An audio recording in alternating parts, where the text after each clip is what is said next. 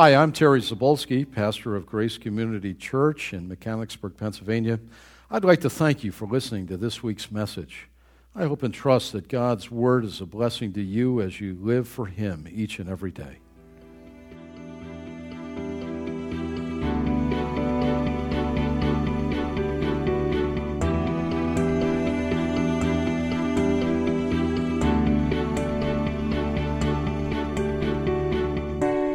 Well, take your Bible. Let's look at John 4 to begin with. We're in this little mini-series on our focus and vision and the question of what are we supposed to be doing and who are we as a church. And we're gonna study this over the next 3 or 4 weeks. And we're going to begin today with priority number 1, and that is worship. It's the ultimate priority in life. And Jesus, in John chapter 4, speaks of this so clearly, of the nature and purpose and the manner of worship. There, in addressing the woman at the well, there in Samaria, when his disciples had left him to go get something to eat, here he is talking to an outcast of a woman. And John writes more of worship and worshiping here than in the rest of his gospel, and we do well to note that, for it'll help us in this whole question of worship. And so I'd like to read it. Take John 4, and let's look at verse 1. I want to quickly move through these, and we'll see the setting, and then see our Lord's words, and then we'll go into the sermon from that. So John chapter 4, verse 1. The Pharisees heard that Jesus was gaining and baptizing more disciples than John, although in fact it was not Jesus who baptized them, but his disciples. And when the Lord learned this, he left Judea and he went back once more into Galilee. Now he had gone through Samaria, and he came to a town in Samaria called Sychar, near the plot of ground Jacob had given to his son Joseph. Jacob's well was there, and Jesus, tired, let me stop. Remember, he's God, he's man, he's the anthropic person, and he really can identify with us. He knew what it was to grow tired. He wept. He knew what that. He knew hunger, and here John tells us he was tired. And in verse 6, pick it up, said, tired as he was from the journey, he sat down by the well. It was about the 6th hour, that's 12 noon. And when a Samaritan woman came to draw water, Jesus said to her, will you give me a drink? His disciples had gone into town to buy food. And the Samaritan woman said to Jesus, you are a Jew and I'm a Samaritan woman. How can you ask me for a drink? For Jews do not have association with Samaritans. And Jesus answered her, if you knew the gift of God and who it is that asks you for a drink, you would have asked him and he would have given you living water. Sir, the woman said, you have nothing to draw with, and the well's deep. Where can you get this living water? Are you greater than our father Jacob, who gave us the well and drank from it himself, as did also his sons, his flocks and herds? Jesus answered, everyone who drinks this water will be thirsty again. But whoever drinks the water I give him will never thirst. Indeed, the water I give him will become in him a spring of water welling up to eternal life. The woman said to him, sir, give me this water so that I won't get thirsty and have to keep coming here to draw water. And he told her, go call your husband and come back. I have no husband, she replied. And Jesus said to her, you're right when you say that you have no husband. The fact is that you have had 5 husbands, and the man that you have now is not your husband. What you have just said is quite true. Sir, the woman said, I can see that you're a prophet. Our fathers worshipped on this mount, but you Jews claim that the place where we must worship him is in Jerusalem. Jesus declared, believe me, woman, a time is coming when you will worship the Father neither on this mountain nor in Jerusalem. You Samaritans worship what you do not know. We worship what we do know, for salvation is from the Jews. Now notice these verses. Yet a time is coming and has now come when the true worshipers will worship the Father in spirit and truth. For they are the kind of worshipers the Father seeks. God is spirit, and his worshipers must worship in spirit and in truth. The woman said, I know that Messiah called Christ is coming, and when he comes, he'll explain everything to us. Then Jesus declared, I who speak to you am he. Well, worship, the first priority as we think about this. You know, one thing that amazed me a number of years ago when I had the privilege of serving as an associate pastor and more than that, as chairman of my department, we would monthly have academic affairs meeting with the academic dean. And each of the department chairs would sit around the table with the dean, and we deal with all kinds of issues in the academia world, new programs, issues, problems, and all that kind of thing. But the thing that surprised me about all of that at that level was how often we continually brought up the question of, who are we and what are we doing here? What's this all about? What are we making? Why has God raised us up as a school and as a seminary? You would think that pretty bright people, highly educated, would not have to keep going back to ground zero one, trying to remind ourselves, what is it that we're trying to do here anyway? Are we making some sort of new mousetrap or a widget of some sort? No, we are in the business of educating, and it took us right back to our purpose again. Well, rightfully so. The reason that we kept going back to that is, and you can see easily from church history, is our tendency is to forget our beginning moorings and purpose and to sort of gradually meander off. And we begin well, but we're way over here, doing something like we never began to do back here, and we got away from it. When you look at a lot of churches today, there are a lot of things that go on in the name of worship that probably are not worship at all. They have the title and the name, and certainly on the marquee it says 11 o'clock, it takes place in here. But I wonder what the Lord thinks about that. And how did that happen? And how did so many get far away? And our idea of ritual and liturgy and stand up and sit down and fold your hands and kneel and take this cup and eat that bread and do this and do that and, in the ceremony, and we easily think somehow the ceremony and the pomp and the circumstance and maybe the beauty of a great building, and some of them are beautiful with beautiful stained glass, high ceilings, and in the majesty of God, unless you're worshiping the building, right? All these things can contribute to worship, but sometimes they can somehow become, in the thoughts of people wrongly, that's what worship is. And it's not at all. It isn't. The church is not the building. The church is the people, organized and called out to be God's people in a certain area. Worship. It's the priority of life. Grace, community, and worship. Well, it's very common today in your introduction, you see that, for people to attend a worship service, what? To get something out of it.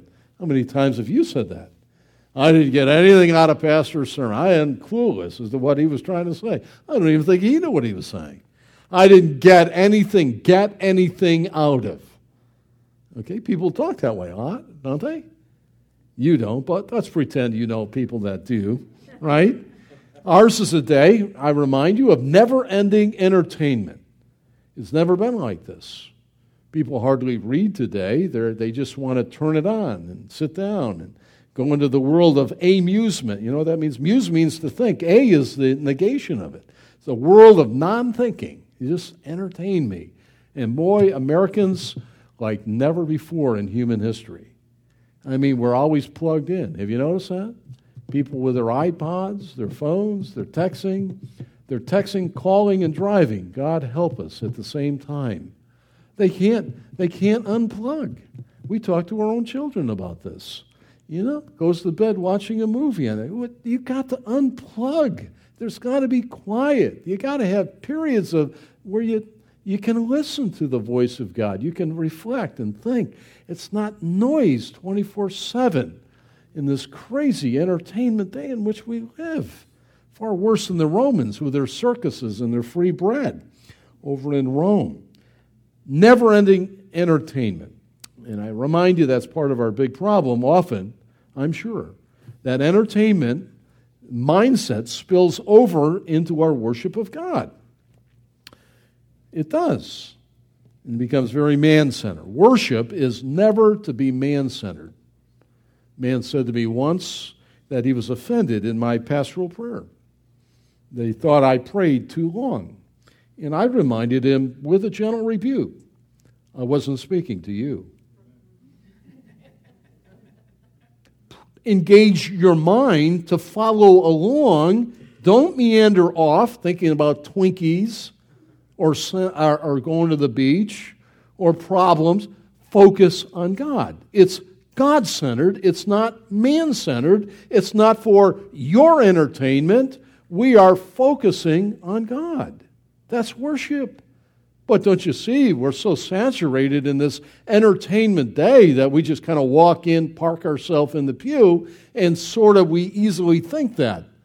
We go to a big football game, and there are 83,000 people up at Buffalo Stadium.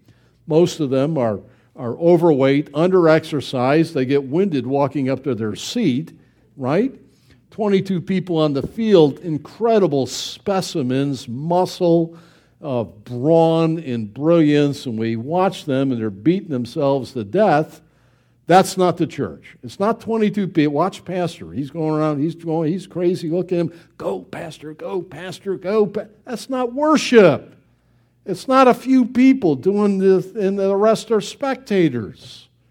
It's not, State College. We're not watching Go Joe Pa, win us another one. It's not it. Worship is the whole community coming and focusing on God alone. One man writes, I love it, the perfect worship service is where we would be almost unaware of everything else that goes on. Why? Because our focus is totally upon God. That's worship. That really is. And we're going to talk about that. So we shouldn't be saying, did you get anything out? Worship is never to be man-centered. We ought to be asking, here it is, I wonder what God thought of our worship. And those of us who worship today. Worship essentially is not getting anything, it's giving to God. That's what it is. Did you know that as a Christian, your worship is the very highest activity that you and I engage in all our life? It is. It is number one. It's a priority. It is the priority in life more than anything else. Now, some of you are very hard workers. You say you like to work, and work's valuable. I had way too much idle time on the recovery. It drove me crazy. I discovered how much I like work and how much I don't like not working. Okay? But work is not the priority of life. It's not. Someday you'll lay your tools down and you'll never pick them up again. Ever. It's not making money.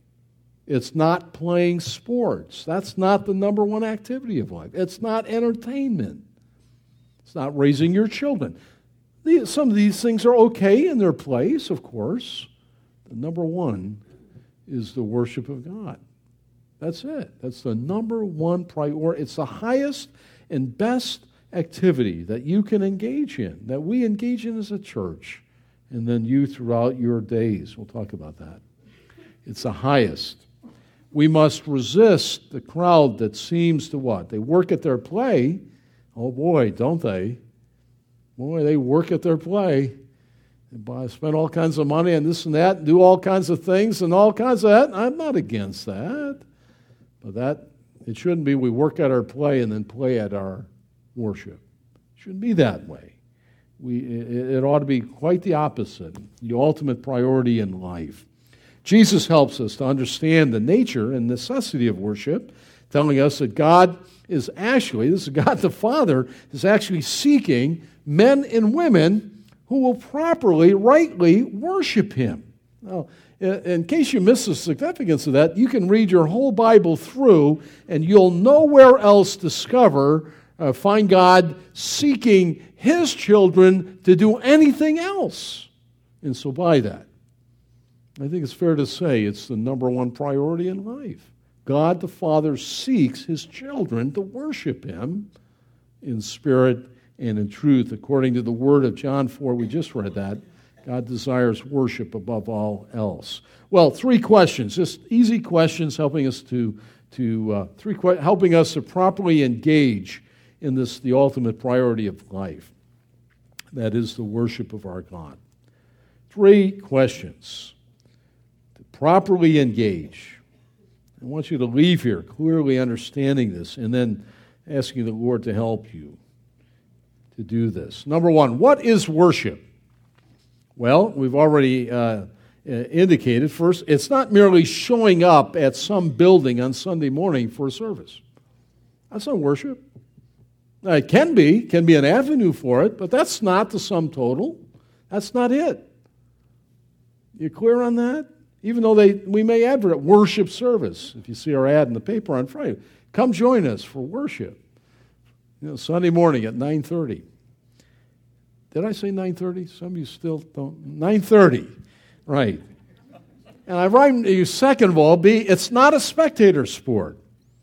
It's not, as I said, like the great athletic arenas. It's not the Phillies game. You're not in the stands watching. You're not a fan. You're a participant, every one of us. I'm a prompter, a leader in it as pastor-teacher, but every one of us are. You are engaged in worship. If you lived in an English-speaking world 500 years ago when English was early forming, you would use not the word worship, you'd use the word worthship. And maybe that's not a bad idea. The word has been contracted a bit.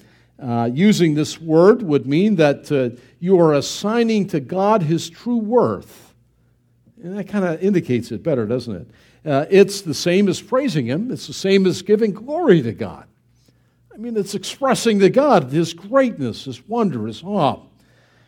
Praising Him. Look at it. And so worship is really the celebration of God, who alone is worthy of our highest adoration and praise. He's great. You're not. It drives me crazy when experts, so-called, you know what an expert is, right? Somebody 50 miles from home. The home crowd knows him. They're like, "No, I don't think so, Johnny. Go sit down." Yeah. Well, the people get off the bus here, just a few shakes ago. That's birth, off the bus, right?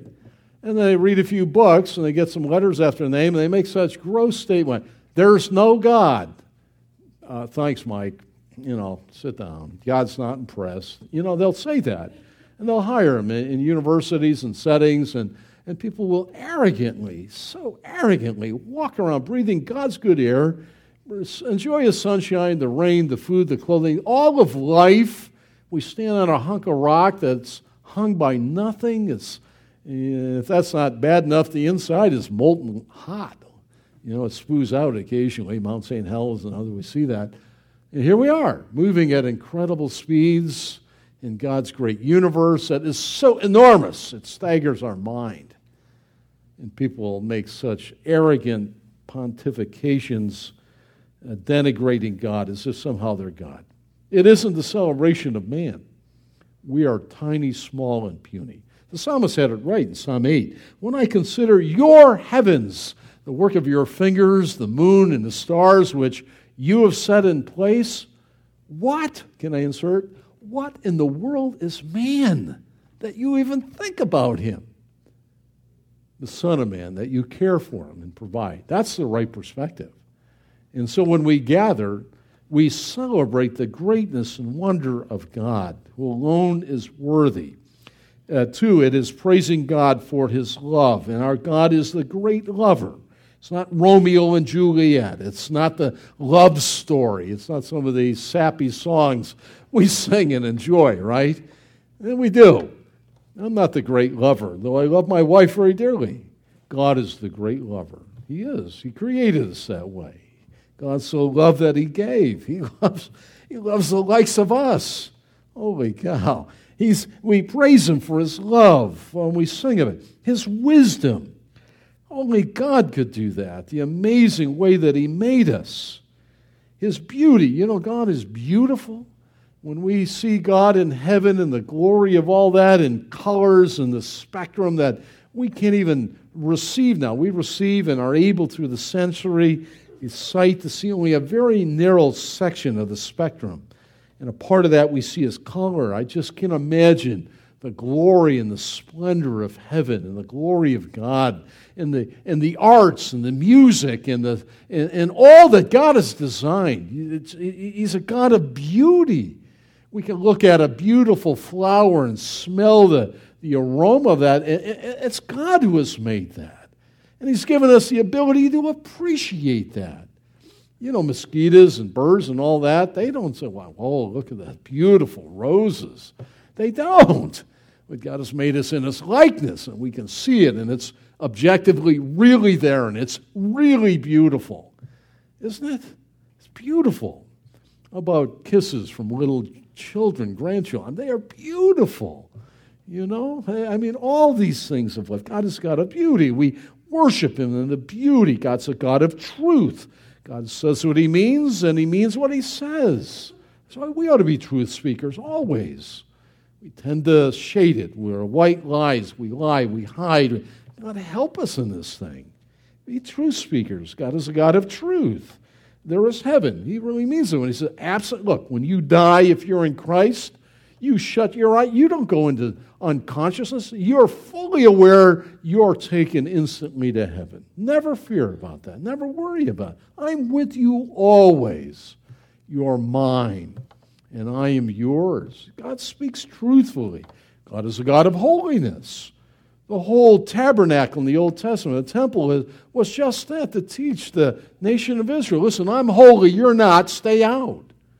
You can't come in to the inner holy of holies. One day of year, the high priest could. God is holy. He's absolutely distinct. That means he's different. He's in a league all himself. We worship God and sing that Psalm 99 is the holy, holy psalm.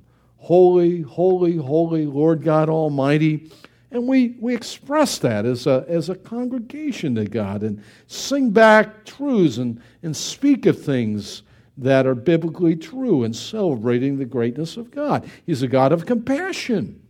Look at the Lord weeping over the city of Jerusalem. It's overwhelming to me to see that. Or Lazarus' tomb. You know, He can be touched with the feelings of our infirmities. He knows what I'm going through. He knows every tear. In fact, the psalmist says every one of our tears He bottles up. He knows them all together. And there are sadness in life, disappointment. All may fail, but Jesus never. You know, He's a God of compassion. Isn't it so great? Some of you have studied other false religions, and there's nothing to any of them. There isn't. Let God be true and every man a liar.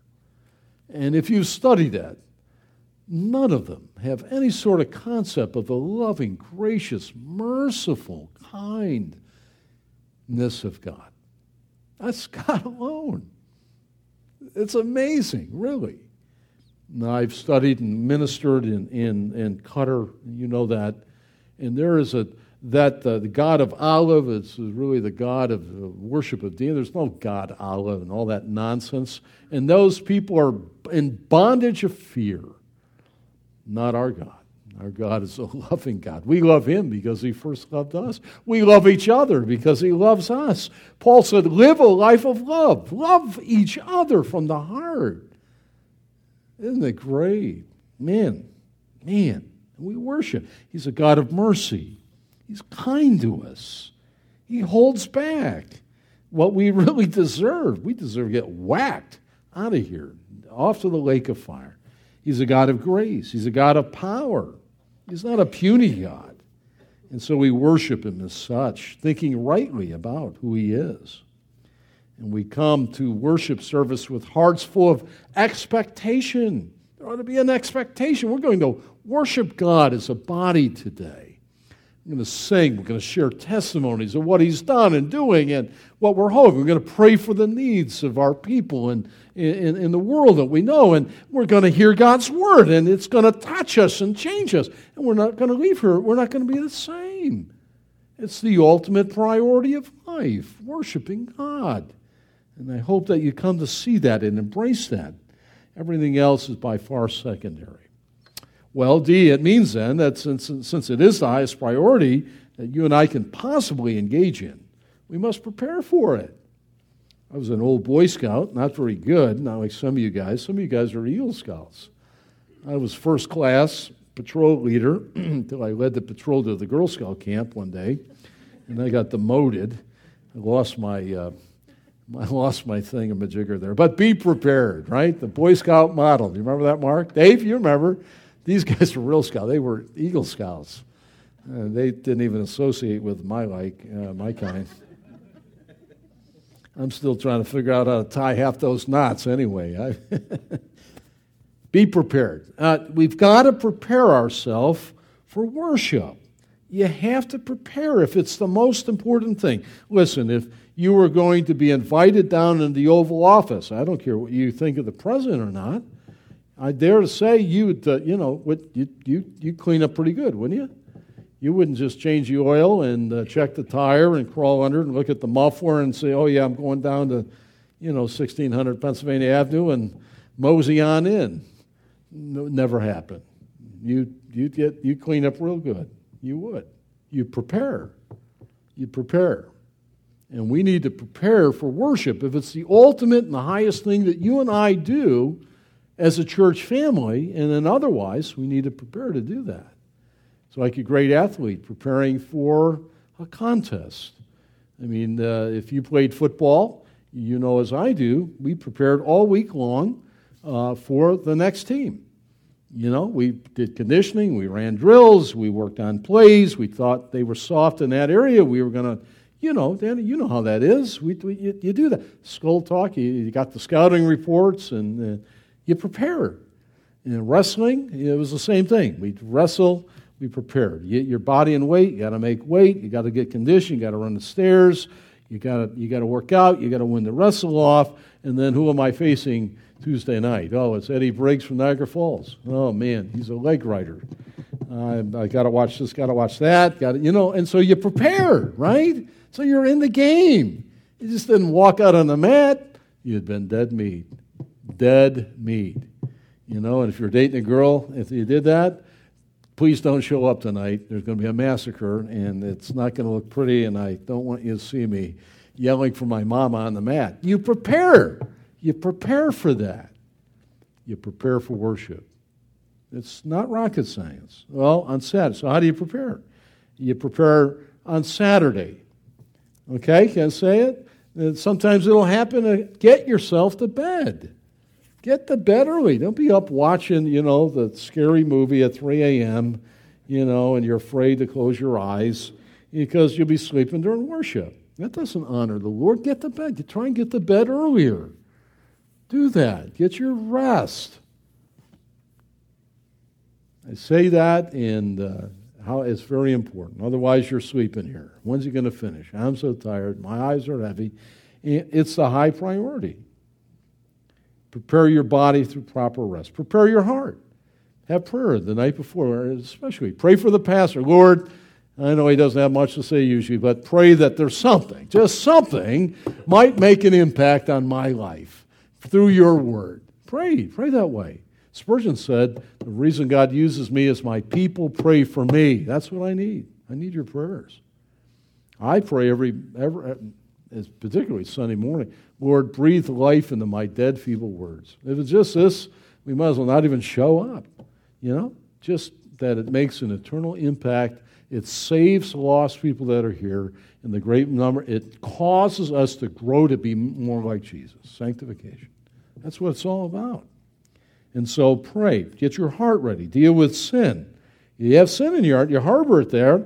You had a fight with somebody, husband and wife. You had a fight with sister. Had a fight or an anger or something else. Whole list of things, right? We sin. Deal with it. You come in here, and it's not Don't be standing up singing praises to God. God looks at your heart and goes like, I don't think so. I told you before, the old expression Puritans say, never did God's people more lie than when they sing. We sing the great truths, we sing a fellowship, and if it's not right in our heart, we're standing there lying. Don't just sing the words, think about what you're singing and sing it intelligently. Have your heart ready. Prepare, come with expectation. Otherwise, you'll be faking it. You'll be pretending. Don't you hate fakes? Pretenders. Don't be a pretender. Love the Lord with all your heart. Come with an expectation. Make sure your heart is rested and ready and clean. Your body is rested, and you come with the expectation to genuinely worship God together, so you don't fake it. Well, that's what worship is. It's a celebration of all that God is and all that He has done. Well, second, what's the second question helping us to properly engage? How do we worship? Since it's participatory, how do we participate in it? Well, Jesus told us in our text in John 4 that we're to worship God really in two ways, in spirit and in truth. That's what He told the woman at the well in verse 23. Well, what's it mean to worship the Lord in spirit? Well, it doesn't mean in the Holy Spirit. Now, a lot of times the text will refer to the Spirit, but we know here that it's not the Holy Spirit. We appreciate the Holy Spirit. The Spirit draws us to the conviction of sin, shows us our need of a Savior, regenerates our heart. That's new birth. That causes us to be saved. And we respond with, we believe the gospel, then there's repentance, and then He's with us, He equips us and deals with us, enables us, seals us, baptizes us, all the work of the Spirit. But that's not what He's talking about here. And how do I know that? That the article, the, would appear. That's the definite article is missing, and therefore He's talking about something else. Number two, He's talking about human spirit. He's talking about your spirit. We're composed of body, soul, and spirit, material and immaterial. And He's talking about that immaterial part of us, our spirit. Many take their body to a place called worship, but worship may or may not happen. It's more than parking your body into a pew. It's your spirit He's talking about. We must worship God in our inner person. It's not the soul. Let me delineate here a little bit. The Bible indicates that our soul is the center of our personality. It's the center of our emotions. But that's not the spirit of us. The immaterial part of our spirit is that which is quickened, Ephesians 2, made alive, and given the vertical capability of communing and having fellowship and friendship with God through Christ when we come to be believers in the Savior. It's not simply emotions. Some people confuse that. A service will have maybe drama and maybe have some tear-jerking stories, and we can be moved. A good speaker can move a people, an audience, a congregation, move all to tears. And that can happen, and that doesn't signify worship at all, Now, tears can be a part of genuine worship, and they ought to be. But just because we're moved in our soul, our emotions, and it was a sad story, a broken story, or something that really touched us in the human plane, socially, emotionally, that doesn't necessarily mean that worship took place. You understand the difference there. But it's in our renewed spirit. True worship occurs in the renewed spirit as we commune with God through what? Singing, as we sing to Him. Doesn't matter if you have a terrible voice that you need to carry a tune in a bucket is about all you're good for now. Sing to the Lord, sing. He designed you, made you that way. As you pray, as you praise Him and give Him thanks, as you give not only yourself, your all, your tithes and offering, and then as you give your attentiveness to actively listening to the sermon. as His Word is unfolded. This is what God is saying. This is what it means. This is how you and I apply it in our life. And that's my job and my burden, to feed the sheep of God. And that's what it is. So our attention is totally focused on God. Totally. It's not our plans. Some of you resist, thinking, ladies, what are we going to make for dinner? And our minds tend to run ahead, versus what one is speaking and listening. We hear it. I know what he's going to say next, so you kind of go ahead to dinner. Then you come back and visit me again. This kind of thing. It's a matter of disciplining yourself to stay with it, stay focused on God in the sermon, in the singing, in our praying, and all the rest as we celebrate the glory of God. That's what worship means. We give Him worship. It's not focusing on our troubles. We all have troubles, but we leave them and we focus on Him as we meet with Him, or our plans and all the rest. And so, 3, worship really flows from the inside of us, from the depths of our soul, in our spirit, since it's been quickened in Christ, to outward. It is of necessity first eternal. That's what it means by in spirit.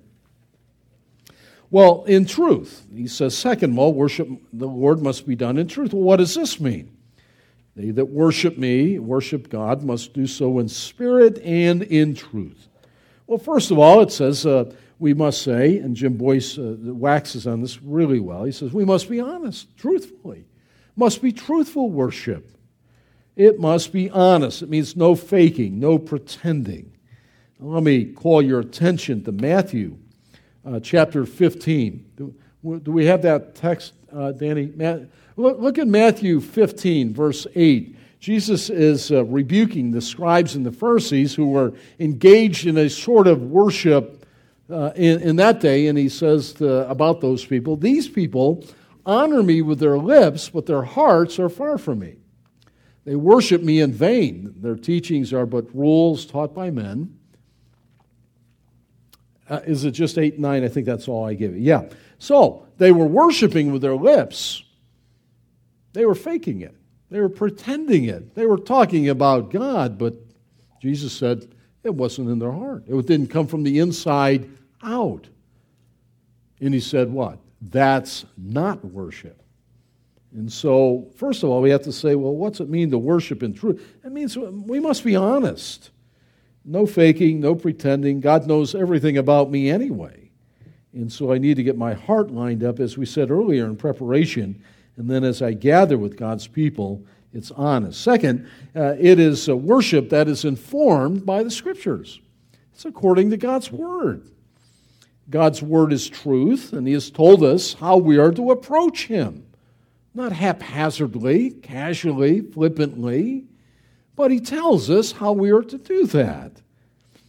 There was a period of time in the medieval church where pomp and circumstance and ceremony and all of that took precedent, and people thought they worshiped when they sat, and when they stood, and when they bowed, and when they kneeled, and when they recited something, and took the Eucharist and all the rest, and God brought about, through Tyndale and then Luther and Calvin, the Great Reformation. And they discovered that the Bible had been pretty well pushed to the side. It was in a foreign language they didn't understand anyway.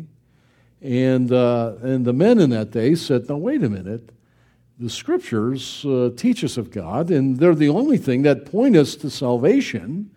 They need to be front and center in the gathering of God's people in this thing called worship, in the worship service. So what they did was there used to be a curtain that hung between the people and the altar. They ripped the curtain down. They got rid of that forever. The altar, they said, we have no altar. Sometimes you'll hear your friends in other places talk about the altar down front. We have no altar. Where's the altar? The altar is the cross of Jesus Christ. The altar, all that Old Testament, prefigured the altar, the final altar on Calvary. There's no altar. And what they did was, they moved the pulpit. The pulpit had been moved to the side, if there was one, And he moved it front and center, and they put an open Bible right on that pulpit.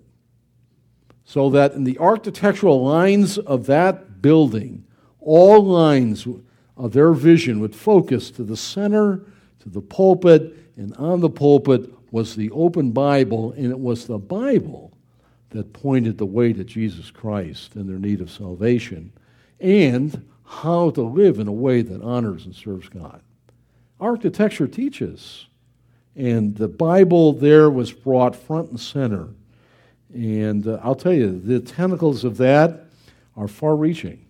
The United States of America, I'm convinced, would not look anything like it does, the things that we enjoy, the privileges of worship, freedom of speech, freedom of the press. All these things are some of the far-reaching tentacles that came from the 1400s and the 1500s and 1600s, as we are the beneficiary of those that came over, our founding fathers that had that heritage, and we enjoy that even today.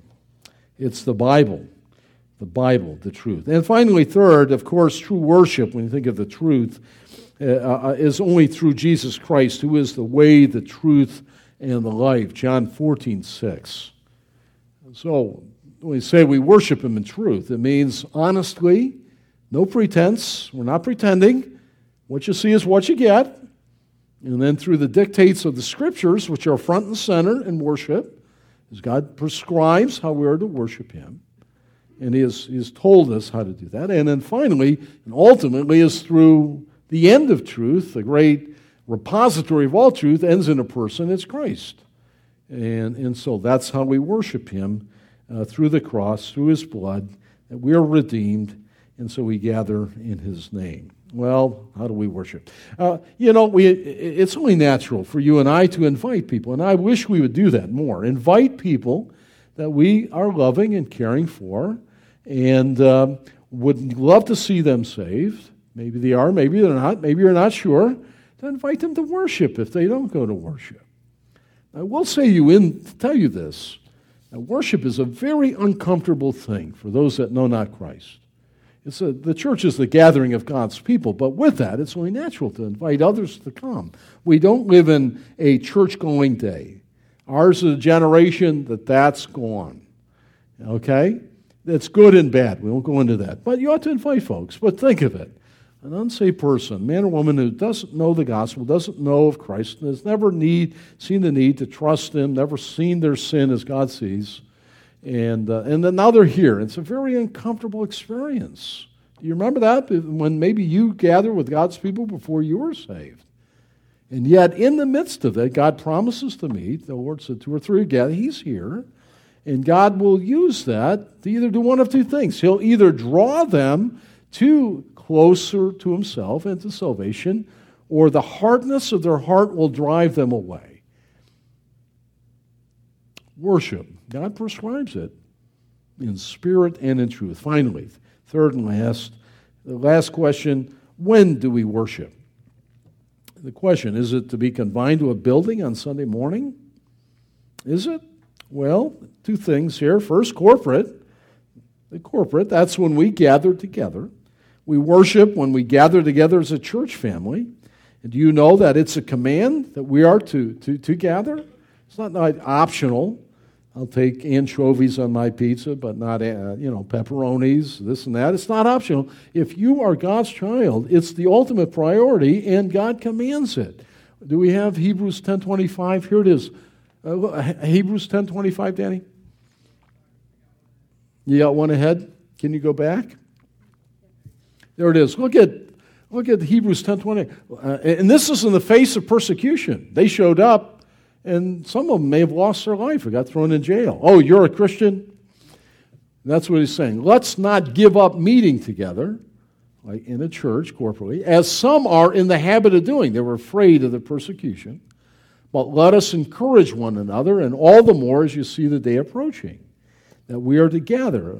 Forsake not King James says, forsake not the assembly of yourselves together, as a matter of some, but we are to gather together. And that we could gather later in the day, but on the morning of the first day of the week, that's why we gather today. Well, Martin Luther wrote At home in my own house, there's no warmth or vigor in me. But in the church, when the multitude is gathered together, a fire is kindled in my heart. And then he writes, then I would sing and hum all the rest of the day. I find myself doing that when our worship band leads in a song and I carry the tune. It seems like, guys, it's nearly the last tune that I find myself humming and singing, and that would never have come to me. We appreciate the work of our worship band, all that they do, and they're getting better and better, man. And we appreciate that so much to help us corporately to worship and sing these truths. And second, the Psalms tell us what worship looks like. In Psalm, we don't have time to look, but look at Psalm 95 and 96. It's singing, and God loves it loudly when we sing. We ought to just raise the roof. I know the acoustics in here, the sound gets absorbed, and it's soft in the carpeting, and maybe someday, Lord willing, we'll have a worship center and higher ceiling. We'll be able to belt it out, and maybe it'll stop at a certain point and sort of listen to everyone else sing. I'm telling you, it's electrifying. I love that so very, very much. It's singing and it's shouting even. I said, well, that's not very reverent. Well, read the Psalms. I mean, it was from the heart outward. I mean, some of you are even for the Pittsburgh Steelers, right? Some of you go, like, pretty exercise. No amens on the Steelers. And we ought to, don't quite do that. We'll worry about you at worship. But I mean, it ought to be with an exuberance and celebration. And that, I'm so joyful, please, take some vitamins or do something. Your pep pills maybe. It ought to be with exuberance. It ought to be praising. It ought to be clapping. These things are all right, Read the Psalms. You'll be amazed. We worship in our praying. We play all the instrument. Read Psalm 150. It's filled with gratitude. It's filled with giving and listening to His Word and giving it awe and wonder in the glory of God. It's the highest, ultimate priority in life. And that's what we do here at Grace. That's why it's the first one in this series. To remind you, what is it we do here? Why do we gather? Is this a holy huddle? What's the play? Up the middle, around the end, and punt? No, we're here to worship God and to do it with all the gifts and abilities. And it's just not this guy or those guys up there. It's all of us. It's participatory. All of us, disciplined, prepared, come with expectation.